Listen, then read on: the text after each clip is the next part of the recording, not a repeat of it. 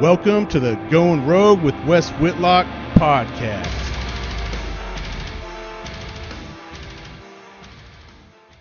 Cool, man. I'm excited. I have Tim Kennedy here.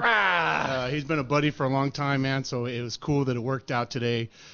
He hit me up yesterday, said, hey, I'm coming to work out. And I asked him, hey, man, can you jump on a podcast? He's like, absolutely. So, dude, first of all, killer workout this morning, That's man. fun. Freaking, I'm still sweating. Yeah. So if I die on here today, then you can blame Tim for that. No, we look good. So, yeah, it was great. Tim doesn't need really an introduction, man. He's been around the block for a long time. He's been in the industry a long time. He's been in the Army. He just got promoted, yesterday? Yeah. So congrats on that, man. I know that changes your job title a little bit. Yeah, a little bit. So another stepping stone to move on to something else is always good. Yeah, it's changing the world. What else, man? Tim's he's a fighter, man. He's an entrepreneur. He's a dad. He's a businessman. He's a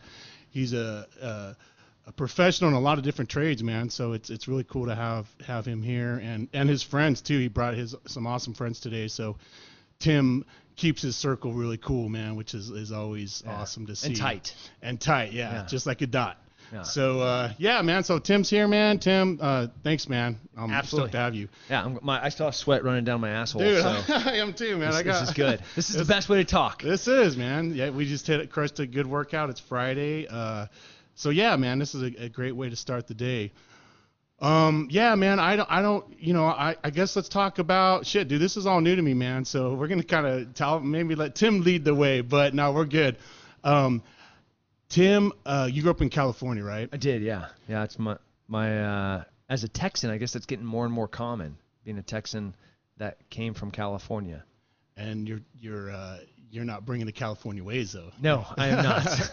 No, which isn't always a bad thing. There's some cool stuff out. But you're from Northern Cali, right? Yeah. I grew up in like 4 hours south of San Francisco, 4 hours north of LA, on the Central Coast. But if you go to Texas Hill Country, it's kind of where I grew up. What it felt like, what it looked like. My summers were working at the California Mid-State Fair. My winters were throwing hay bales and fixing barbed wire fence.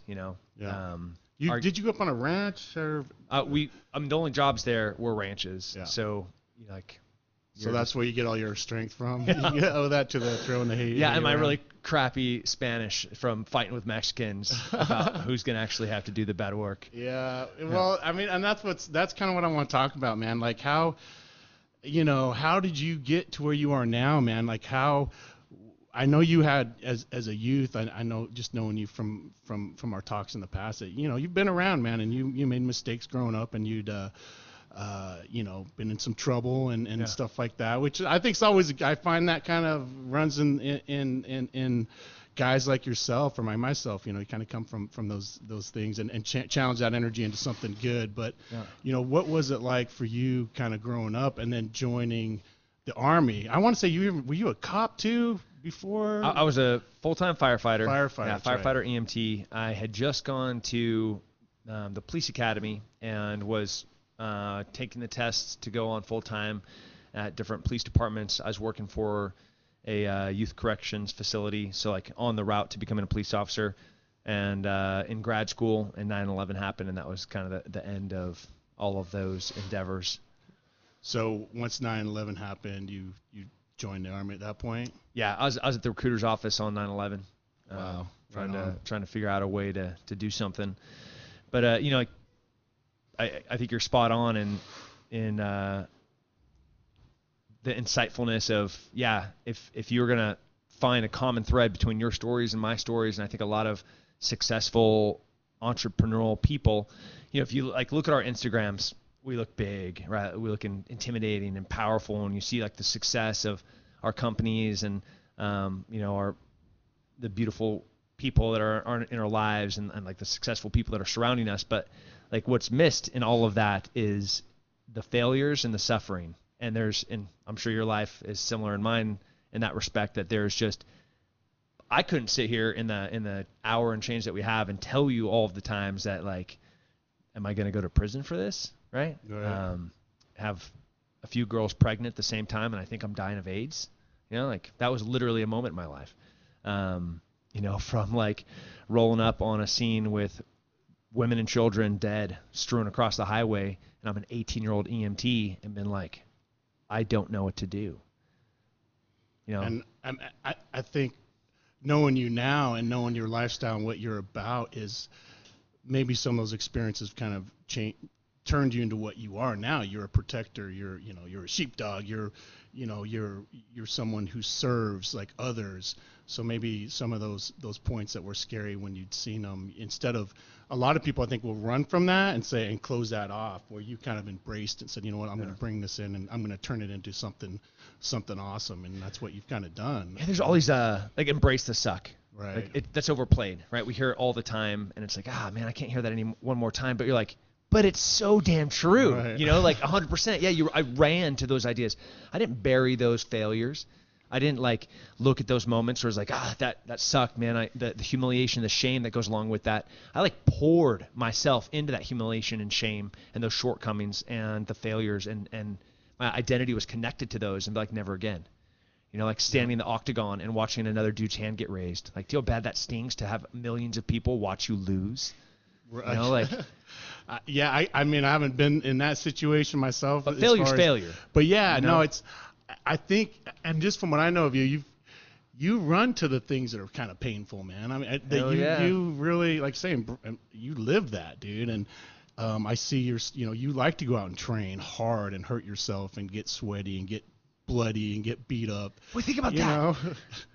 If you, by choice, you are electing to do the hardest stuff you possibly can, whatever life throws at you, that shit's easy. Whatever that is, right? Because like you are by choice going and finding the hardest shit possible. And then like, what? This is what life has? Oh, come get out of here. Man, I did. Yeah. Do you know what I did yesterday? By choice. Right. See, dude, that in itself is what I think most people are missing, man. And it's like you said, it's kind of the stoic, man. It's those dudes put themselves in painful scenarios. They made themselves cold. They lived super simple to where they were hungry. And it made them, when they were enduring bad situations, it was like, this isn't too bad, man. I've put myself in worse. Yeah. So when those things happen, you've kind of trained yourself to deal with it, man. So I think that kind of mindset is, and that's another word I hear a lot is mindset and this and the other. Some guys truly live it, man. And you're definitely one of those guys, man. And that mindset's a choice, right? Like you weren't born a savage.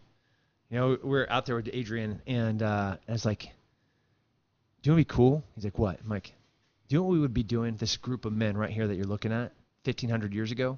Do you know what we'd be doing right now? He's like, what? Anything we wanted. Anything. And he's like, whoa, that's cool. I'm like, because we could. We could. Yeah. We could do anything we wanted. Yeah. Like, do I want that village, right? Do I want that castle? And you're with the right group of guys with the similar mindset, you can be powerful, man, and do those things. And and that's what's, even like this morning, man, even for me, it's good. And you're good, man. Hey, dude, we're coming in to train tomorrow. I'm like, I got work to do, this, that, and the other. And today is like, you know what? I'm gonna get my ass out there and go get hurt with Tim, man. And it was good. I feel freaking good, man. I got there and got a sweat on, got hurt a little bit, and what it does is it wakes you up. It wakes up that internal thing inside of you, man. And that's kind of what spun off this thing. What I'm doing now with this podcast is dudes who go rogue, guys that aren't living by the cookie cutter way, guys that are kind of choosing their own paths and saying, you know what, I'm going to go down that road. Nobody wants to go down there because that's fucking scary, but I'm going to go down there because that's where you learn, man. You might fall, you might get hurt, things are going to happen, but that's where you truly learn. So it's great to be around guys like yourself and the guys that you hang out with and the guys I hang out with, because it kind of, we put each other in check sometimes.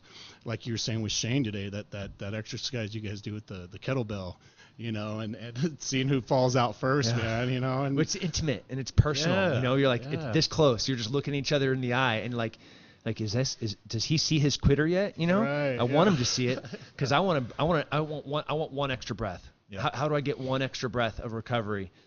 But Shane's not going to give it to me, right? He's going to like put that ball down and look right up at me and be like, It's your turn, bitch. Let's keep going. And get that ball up.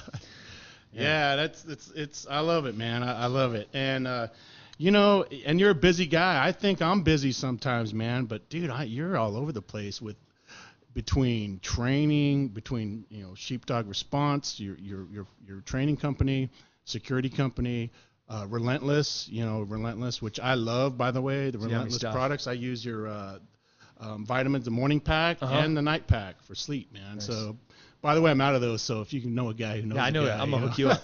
I got you. So yeah, you got your supplement thing going on. You got your training course. You got you work with Ranger Up still. I mean, dude, you're doing a lot of stuff, man. Yeah. So, but they're all like it outside when you look in. Like this guy owns a half dozen businesses. He's still in the military. He's still going overseas. He's still contracting. But on the business side, I have brilliant people that are just like my small circle that I have with my friends. It's similar on the business side, and there's such cross pollination and they complement each other in a way that there's no overlap. So like one thing I do in one complements the other company in a unique way, and vice versa. So it looks like a lot, but the way that I've kind of structured it strategically is I have a 10-12 hour day. It's not as bad as it looks. So you're kind of like, from the sounds of it, you're like The Rock. I heard The Rock say kind of the same thing. He's like, I just have really good people that work for me, and and that is it is brilliant. It is important, because at the end of the day, like, you can't, as much as you are an alpha, as much as you are the guy that's going to take charge, you can't do everything on your own. You can't, or you fucking you'll die for sure, dude. So it's finding those right folks to run those. And I don't know everything about accounting or whatever, but I'm going to hire the dude that's a freaking genius accounting or whatever it may be, logistics. So I think you do that really well, which allows you to do all the other things you love to do, which now you're flying flying helicopters, man. Like, that's, how cool is that, man? How is that feeling, dude? So I soloed a month ago, and the first solo is a big moment. The first time you're sitting in the helicopter, you kind of warm up with your instructor. We went and did some patterns around the airport, and then we landed, and he gets out of the helicopter, and he takes out the second controls. He takes out the collective stick. He takes out the cyclic stick, takes off the pedals, gives you a thumbs up, and he closes the door, and you're just sitting in the helicopter. Wow. And it's like, all the things that you have to do. Then you get up, you climb, you're hitting everything by the numbers, and you're coming back in on the approach. And then at about that moment, you've been so busy where you're making sure that you have the right, you hit ETL, so like the effective transitional lift, like the helicopter's rising, right? And then I have to get my crosswind to my downwind to my base, and now I'm setting up for my approach. And it's in that moment where you kind of like look over and you're by yourself. Yep. Like, I have to take this helicopter and put it on the ground. There's no one that can do anything to help me. And it kind of like hits you, the reality of you're on your own, man. All by yourself. But it's probably like, I would equate, because I could see that scenario, just not knowing, I don't know how to fly out, but being in that scenario, like, dude, this is kind of scary. But with that, you trained, you prepared. I mean, just like before you go on a deployment or you go to a new AO or whatever, you've kind of already trained before you've entered a room, or you've already entered a mock room 100 times. So you kind of, you've prepared yourself. Yep. So at that point, you're confident to say, you know what, man, no, I can do this. Preparing and studying the helicopter, you probably felt pretty good and confident, I would hope, before you started lifting off the ground. Yeah. But not too, like, it's that perfect fine line where is that anxiety and fear? Yeah, a little bit, but like just enough, right? Like, I know I've prepared. I've checked every block. I've done all the proper training. You ask me every emergency action procedure for the helicopter. Like, I have it memorized. Clutch light goes on. Like, I know immediately what I'm going to do. And it's all been rehearsed. And so all that preparation is key, but I also don't want to run for that fear, right? Like, I want to be in that fear, because it makes everything so much clearer and so much more acute. Like walking out to the octagon for the first time, and you hear your music playing, the rooster. Da-da-da-da, da-da-da-da. Yes. And like get goosebumps, dude, right? I love it, man. Freaking hair stand that's up. That's my already. song. And I'm sitting there, I'm like, I don't care who's in that octagon. I'm gonna have to fight him. He's gonna try to choke me out. He's gonna try to knock me out. But so when that, like, at that moment when that happened, were were you in like you're in that the Tim's like you're in your zone, you were in like your own domain, you're in your own spiritual being at that point when that song came on and you're getting ready to enter all the other stuff that was around? Did that kind of The moment that I walk out of the locker room, I'm in the you're gonna have to beat me, and I mean bad, to turn this off. Right. You know. Right. Like, there's nothing willing in here that's gonna relinquish defeat. Right. So like that dude either needs to put me on the ground or put me to sleep if he wants to take the W from you, because that W's mine. Yeah. Right. Like I'm gonna win. There's just no two ways about it. And the only way this dude has a chance is like my mind will still think I'm gonna win all the way when it wakes up a few minutes later from the darkness that he put me in. But that whole time, those eyes are gonna pop open, and I'm gonna get up and I'm gonna start fighting again. Yep. You know, like that's the choice. And I think that's what a true, in the sense of the term of a warrior or a fighter, you have to have that. You have to have that. I'm going in there all the way, and I'm gonna win. I'm gonna win no matter. And if I don't, that dude either killed me or you know what, he knocked me out, whatever maybe. But you're living in that zone of winning. Think you about gotta have that. Our real work, right? Like whether we're taking care of a principal or we're moving on an objective, a TST, and it's man, I really hope we do well on this mission. You know, I'd like not to get beaten. I mean, I'm not totally opposed to it, but imagine having that mentality, right? Like, dude, you're out. You're done. Yeah, you're done. Yeah. You and everybody around you's gonna die. Yep. And you absolutely just made that choice. You know that you're going out there to do what you have to do, and you're coming home at the end of the day to have a beer or whatever it may be, dude. Like you're gonna go out there and do your job and come back and have that type of mentality, you know. And I think that's what separates, you know, folks in general, you know, having that, because it could be even in school or work or whatever it may be, having that type of mentality to where you're gonna make it work. You're gonna not maybe, I don't know. It's no, dude, 100%. I'm in. I'm committed, and we're coming home at the end of the day, you know. So, and you got to be around guys like that, you know. Otherwise, you're gonna kill that morale, you know. I think to be able to make that choice, there's thousands of little decisions that lead up to that moment, right? It's not like that dude in the body armor with the short barrel rifle suppressed is running up on the objective, and he's able to say, yeah, we're going to win this fight. There's no way we're losing. The only way you could be able to say that is through preparation and training, right? Yep. Just this last week, running a range for the military, and it was hot. I mean, we're in Bastrop. Yeah, dude, last week was the hottest week, I think, this summer, man. It was like 106, they broke some records. Yeah, I think it was 106 on the range, no shade.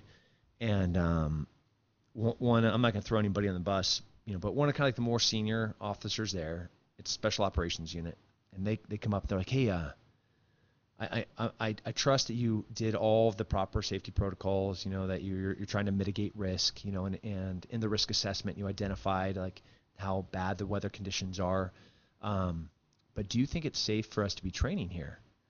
And I was like, I do, because I know not training under these environments make it more dangerous later. And like, sir, what's the name of our unit? Right. He's like, well, we're separate, you know, Special Operations Detachment, and then he says the area that we go and work. I'm like, what do you think the climate is at the place that we go and work is? And he just like slowly turns around and walks away. But I wanted that question to, I wish everybody had heard it and resonate, was because we are doing this specifically to prepare. I always said that fair weather Green Berets died first, right? Like guys that only want to train when it's 70 outside, you know, like intermittent cloud cover. So you're not always in the sun, but it's not too hot, it's not too cold, you know, good breaks for lunch. Like that dude's going to die. Right. Right. But that gnarly team sergeant with that jacked up hands and plenty of scar tissue on his face, it starts raining, sleeting, and he's like, and you see him start lighting up. He's like, this is training weather. Yep. You know, it's 110 outside, North Carolina, and like you walk outside and you immediately have monkey butt. He's like, this is training weather. Like his dudes are going to live. Yeah, and that's a guy that you want to be with, you know, because like I say, usually, you know, that you always want to prepare for the worst, man. look at Somalia, and Black Hawk Down and that scenario itself. Oh, we don't need water. We're just going to quick mission, We don't need night vision. Yeah, no night vision. It's not enough ammo, things change quick, man, and so you just never really know, and you need to be prepared. So I think you're absolutely right. You want to go into you want to train in those conditions, just like your jiu-jitsu or whatever. You go, like you were talking today, man. You're gonna go up behind somebody and snatch them up, and they're going down on their head, man. So, you're not just gonna like, oh, let me just hold you and slowly put you down. You're going 100%. And so as we're picking up 180-pound stones, right, throwing them over our shoulders. Like, why are we doing that? Right. Because I could pick up a 180-pound man. That's way easier to pick up than a 180-pound stone, and I can put that dude on his ear. Yeah. Like, there's nothing cooler than taking the earth and smashing a person's soul with it. Like, I'm not hitting a dude. I'm not punching him. I'm not a little 1-2, a little quick little hook and putting him to sleep. I'm taking the earth and I'm hitting him with it. Yeah. Like, that's how change your morale real quick, man. What up? Yeah, sure. Yeah. Well, hey, I know also, man, you travel a lot, and that's kind of something I wanted to talk about because I'm interested in myself is I know you spent a lot of time in Africa, and with the current situation and our foreign diplomacy and stuff taking place in Africa, what's sort of your thoughts on firsthand being there and training some of the locals, and what's sort of the mission there that we have with parts of Africa that you've worked in, as far as working with the embassies and stuff like that? Are they going in the right direction? Are they setting themselves up for success there, or is it just kind of smoke and mirrors to make it look like we're there? So essentially like the European Union, right? It's a group of kind of countries that have a shared goal of peace, lowering slavery, poverty. Those same kind of goals and aspirations exist in Africa. And before, it was like a 3-country conglomerate of groups, this 3-country group of trying to affect the rest of the continent. And it's a big place. That was like 10 years ago. Now that group is with 20 countries. And those 20 countries are fully on board in a counterinsurgency process. So radical extremists from the Middle East, have made their way into Africa, and starting in Northeast Africa and then kind of trying to work their way southwest. And so the only way that you can combat insurgents is through stability and security. So the things that we are doing, ironically, in Mauritania and Burkina Faso and Nigeria and Chad and Senegal, I wish we were doing in Portland. Right. Which is a legitimate insurgency. Yeah. Yep. We are providing the ability for these groups and countries to be able to protect their citizens so that businesses and people can flourish, right? Like if it's a third world country and you have random people walking in and finding pregnant women and chopping off their breasts so the babies starve to death, like at what point will this country ever meet its potential and possibility? Never. But if you provide an environment, a safe and secure environment for whatever that country wants to do, like it does not need to look like America. We're not going over there and trying to America Africa. What we're trying to do is provide a safe and secure and stable environment for whatever country to be able to be themselves and see what it looks like to be free. And I have seen just in the past 5 years, country after country turn a positive corner and affect positive change, right? Like insurgents in Burkina Faso just 4 years ago, like they had a chance, full coup d'etat, overthrowing, killing, owning that country. Now you go in there and you're like, I'm going to go get some cool street vendor food, I'm going to go shopping, I'm going to go by the Capitol, I'm going to swing by. All the embassies are nice and lined up, and there's like people with pretty uniforms. There's no more like shatters and spray paint and dudes with machine guns sitting on every single corner. Now it's like, that's a good looking embassy, Yeah. No, I think you hit that right on the head, man. That in general, if a place is going to thrive, a country or society, it has to be secure. It has to be safe. And when that's not there, then bad things happen, and you can't live a prosperous life. And like you said, it happened even here in Chicago and places like that. Baltimore, Detroit. Dude, I remember coming back from Afghanistan. I was in D.C. and I took a wrong turn somewhere and ended up downtown. My car broke down, and I got out and I was messing with it, and somebody said, "Hey, man, you might want to get out of this area." And I was like, "Are you kidding me? I'm in Washington D.C., man." I was like, I felt more at danger there and here in some of our own cities than I've felt in much worse countries, in retrospect. But I think at the end of the day, like you said, you have to have that sense of security, and it's neat to see that. That it does take place in guys like yourselves and some of our embassies, because I know there's a lot of folks out there with USAID and the State Department and stuff that are out there setting up these programs, and I think a lot of times we don't see that. Americans have no idea for the most part what's happening. They're in like these arguing countries. about what gender to put on a bathroom, Right? And I'm at a place where people are like, "Man, I hope my third kid lives because the last two got murdered." Right. Or died from diarrhea, man. Like, people shouldn't be dying from diarrhea, dude. It's like, or, rotten food or whatever it may be. So it's, I think it's neat for people to hear this and to understand that we're out there in a lot of these countries doing a lot of good. I don't think we see that or hear much about it. And there's, dude, how many places throughout Africa, man, that you never hear about that we're there, man. We have small consulates and stuff like that. And guys, small groups like yourselves going up there and helping these guys, show them how to provide security and how to train them and how to help them thrive as a society, and what is that? Security, man. It's not even money. It's not even, because when there's money, you can pour money into something, but guess what? The bad guy's just going to come take the money if there's not security there. So you have to be able to secure those funds so they can rebuild and flourish. So, like I said, I know you spend a lot of time over there, and I know there's a lot you can't go into, but I think it's important for people to know that guys like yourselves and some of our foreign diplomats over there are doing a lot of good in these type of countries. The only time you hear about what's happening over there is when something goes really bad. Exactly. You're like, Benghazi. Wait, what were they doing? And then under a microscope, you're trying to evaluate us buying guns from one group and selling them to another group, which was really just the tiniest little sliver of the whole entire story of us trying to stop extremists and provide stability and security for a region. Right. But they're like, man, look at these Americans over there, like in this big gunfight with a bunch of Africans. Like, no, those were foreign fighters that came in to overthrow the embassy in a pre-planned strategic attack.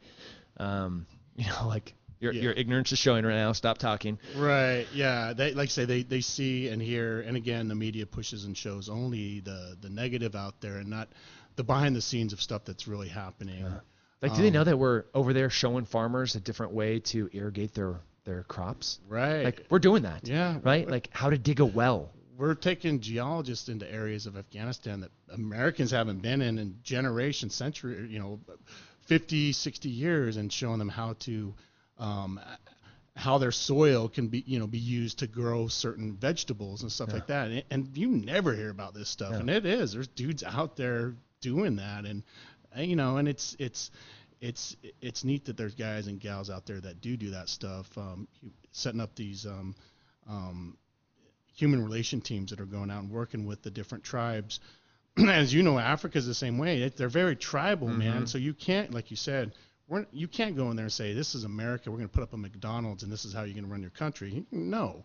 You go in there, you understand the culture, you understand the tribal aspect to it, and then you kind of try to adapt to that, but also show them some ways that we've learned throughout the years as well, being Americans and having the technology and ability to succeed, and maybe implementing some of that into that society, without being obnoxious about it. We kind of live by two different approaches, the by, with, and through. So we're going to be by their sides in everything that they're doing, right? Like, I'm not doing it for them.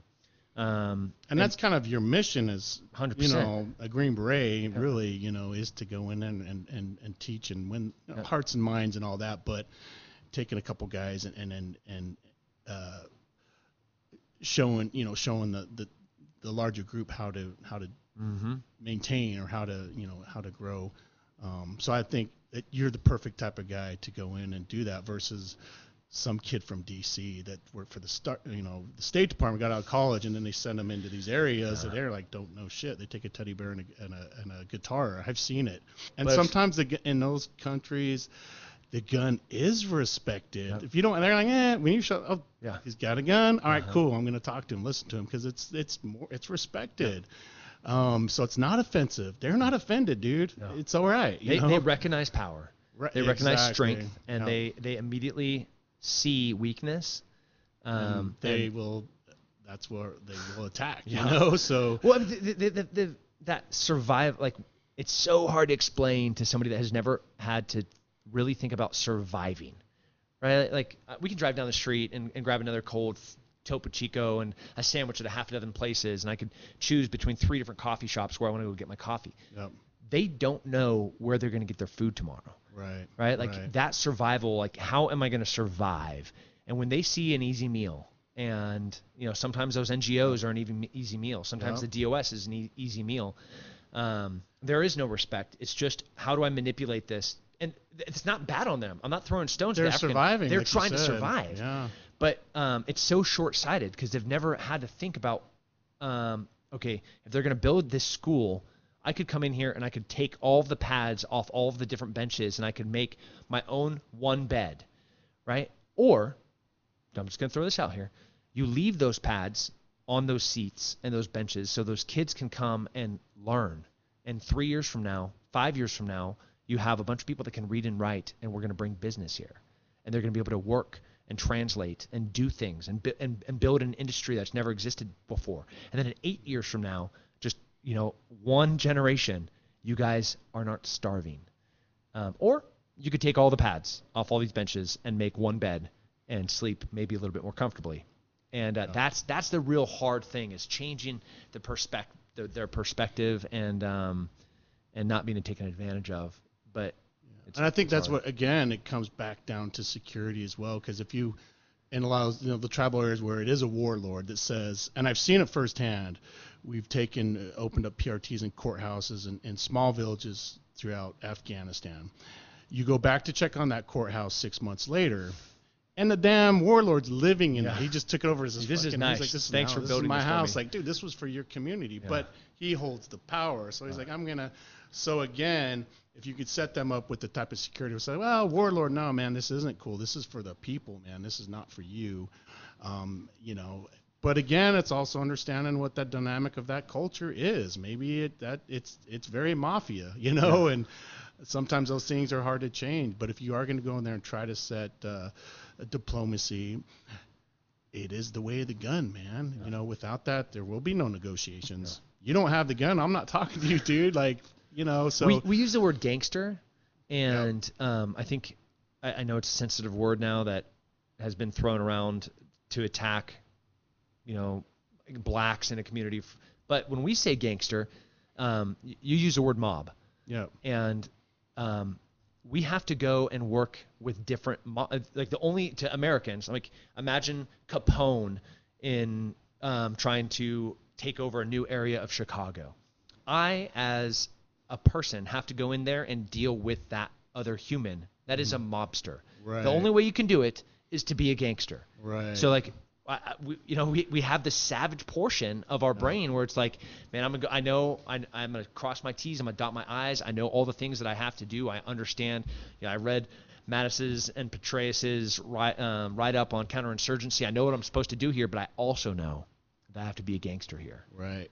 I think you hit it, man, and I know. So even the agency itself, if you looked at the 70s and 80s. And then the 90s, early 2000s, it started changing to Ivy League college students, where before it was street dudes, man, because street dudes had to go and deal with gangsters that they were dealing with as their the asset that they were talking to or negotiating with.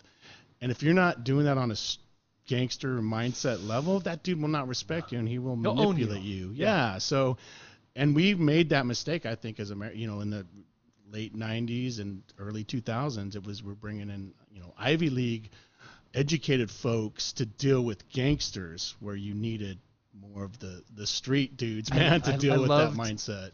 If you just took a step back from Benghazi and you looked at kind of the strategic approach, both from the ambassador, the DCO and Department of State specifically, they're true believers, right? Like they thought they were the best and the brightest and that they could affect change there. And, right. And then they show up and say, "Hey, where's the local carpet store? I want to buy the best carpet." You know what I mean? Yeah, like, exactly. It's like, whoa, dude, no, we're not here for carpets, man. No, we're here to do work. But they thought their big brains could solve gangster problems. Right. They can't. No. Right? Like, how did we take down Capone? Guns. Yeah, guns and dudes that could understand it. It's really a thin line a lot of times too, man. It's like, I could have easily gone that road too, but I'm right on the other side. But I still kind of understand. That's why I love the metaphor of the sheepdog.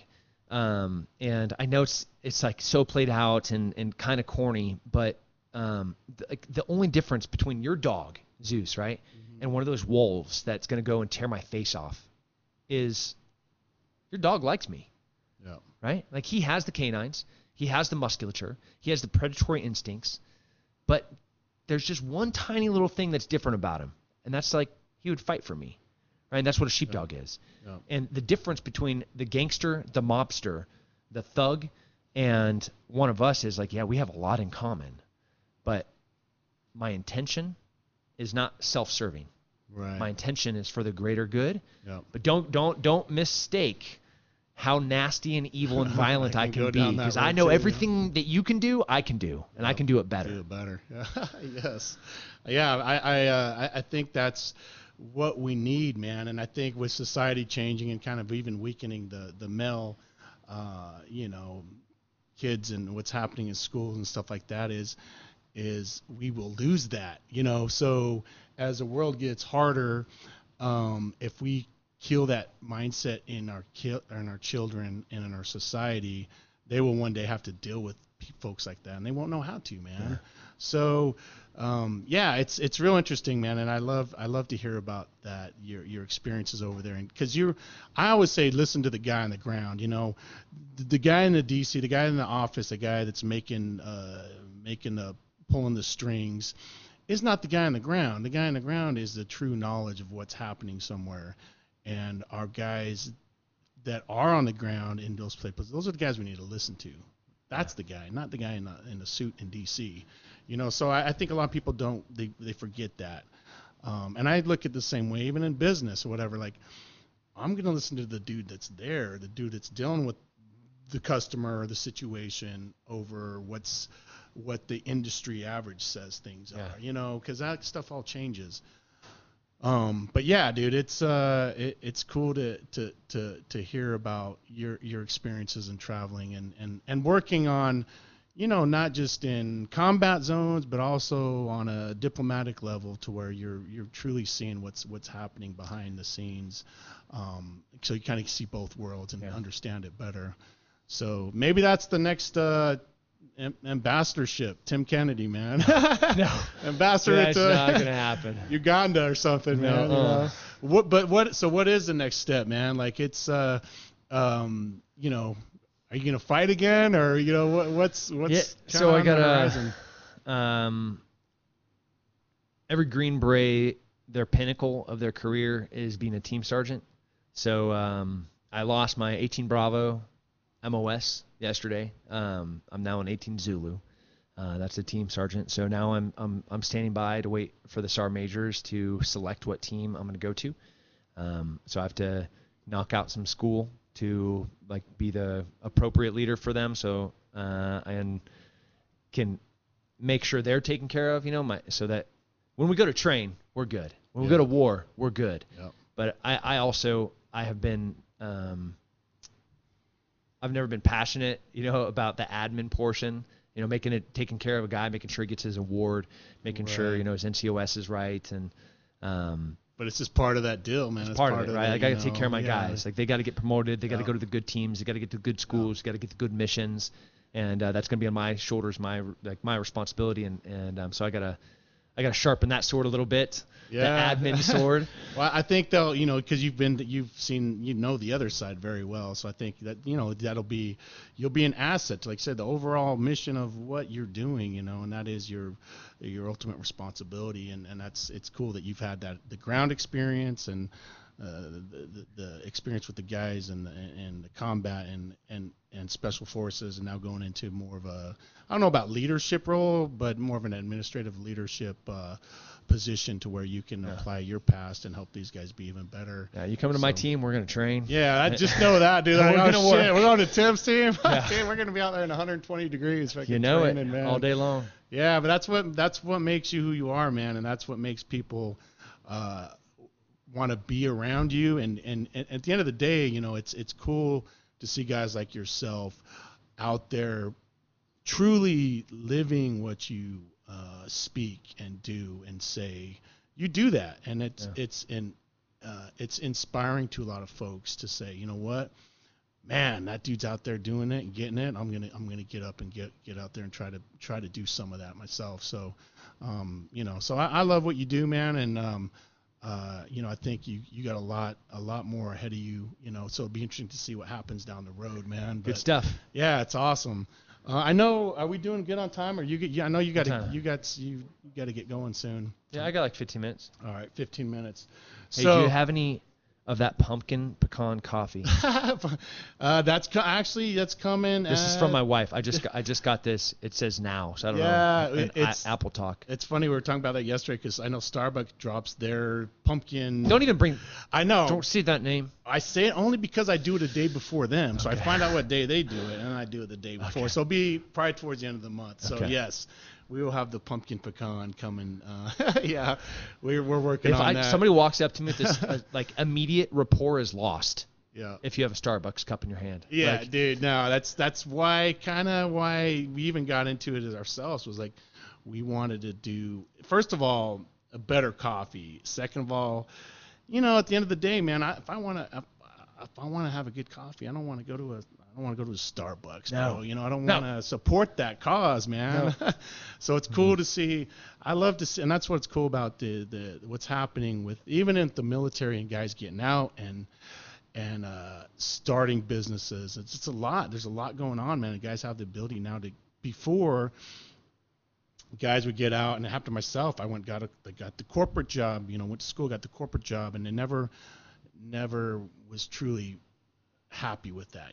So it's like, well, what are your choices? Well, let me start a business. Let me do something I actually enjoy. And at the end of the day, it's all me. Having that challenge there. So it's cool to see a lot of guys and gals getting out and saying, I don't have to settle for the 9-to-5 corporate job, and you don't, man. So guys and gals are getting out and doing their own thing. And as you know, and I always say this to folks, you've already won the lotto, bro. You live in America, man. And as you know, you don't have those opportunities. Dudes don't have opportunities like we have here. So same with this Corona thing, if you have not bettered yourself in some manner over this 6 months. Yeah, you're part of the problem, bro. Like, there's so much that you could be doing right now. I joke. I'm like, you could take a syringe, a hypodermic needle full of COVID. You could stab it into my 5-year-old's neck, and minutes later he would be pissing and pooping it out because like he's just a savage. Yeah. Yeah, he's breastfed. Already Organic. throwing tomahawks. Yeah, 100%. Yeah, he really does though. Yeah. Oh, I know. My 10-month-old, like her birth gift was a sword from Norway with an axe to go with it, with her initials carved into it. But it's because they're like strong, healthy, independent individuals, right? Yeah. Like my friends that have that got it and got sick, they're fine 10 days later. Yeah. I personally don't know anyone who's died. I've known one or two that have been sick. There's like a cold out a few days. I didn't want to get too much into that stuff, but my opinion is, dude, okay, how do you destroy and cripple a country, dude? The economy and education. What are they doing right now? Nothing. they're destroying those two things. Dude, the economy is getting crushed, and now they're telling kids they can't go to school, man. You know? So here you have a single parent who works a job where they can't take their kid with them, but their kid has to be at home on a computer to log in and do their schoolwork. So that parent now has to quit their job to be home. Yeah. So now the economy's being crushed, and then the kid's not even getting a good education. What kind of education are you really getting off of the fucking computer, dude? I'm fixing both those things. Right. Yeah, I'm serious. I'm launching a private school in a few months, and dude, I'm in. Let's do it. And I'm talking Savage School. Yes. Like these kids are going to be safe, secure, and stable. Like that will be the environment that they're able to flourish in. Yes. Like just the thing that you just poised of the economy and education. I was like, all right, so what is the way that we overcome this? It's the individual succeeding via business, like the entrepreneur. Mm-hmm. You know, I wish Bill Gates would grow a set of balls and be like, all right, we're back to work, you know, but instead he's trying to peddle some vaccine. Right. And then all the educators are like, our teachers union, we don't want to go back to work. Fine. Entrepreneurs, go open schools. Right? Because your kids can come. I'm going to take measures to make sure your kids are safe, both health-wise and security-wise, but your kid's going to get educated. Yes. And your government can F off because my kids are going to learn. I think that's so important right now. And if more people thought that way and said, you know what, we're tired of the school system, first of all, is a joke in this country. I'm going to take my kids or start, like you said, start a school and teach them what they really need to know, and to set them up for success later on, where our system right now is not. So I like it, man. It's cool. It's Tim's School of Savagery. Yeah. Dude, can I want to join, man. Yeah, come on. There's no math though, right? No, there's math. Okay. Oh, damn. Yeah. Well, lots of math. No, it's great, man. It's well, dude, it's been great. I really appreciate having you on, man. And, love this place. You know, so what a rad studio. Right? Yeah, dude. It's cool, man. We got tattoos over here. Yeah. We have a Crusader table. Yeah, well, yeah, I was thinking teardrops, okay. You know, maybe we can hook that up. I might know a guy that can. There's like a skull over there, another skull right there. Yeah, there's man. A metal headdress. It's within every arm's reach. There's a weapon. Yeah, you see that one up there? Oh yeah, I saw it. Go.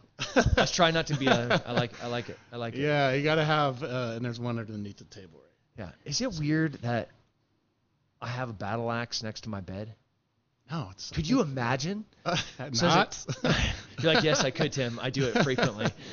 Like that homeboy comes in and he's like, I'm gonna take care. I'm gonna kill you and your kids. And I was like, you're like gun or battle axe? I'm going with battle axe. Such a tough choice. I don't know what to do here, but I'm so aroused. Honey, we're gonna have a weird night after. I gotta work for a few seconds, but I'll be right back. I saw the one in. Was it Baltimore? A guy broke into the kid's house and he had one of those samurai swords.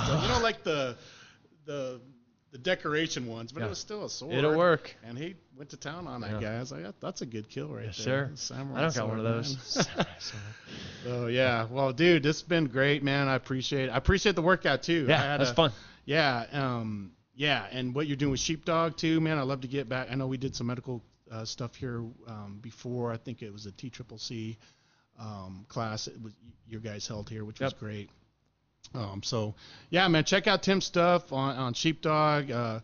Check out his Relentless stuff, man. I use it myself. I take the night vitamins and the morning one. So maybe like you said, I got you. Good. We'll trade for coffee. Deal. Right on. All right, man. God bless America. Right on. God bless America, man. I love you, brother. Take care. Yeah, take care.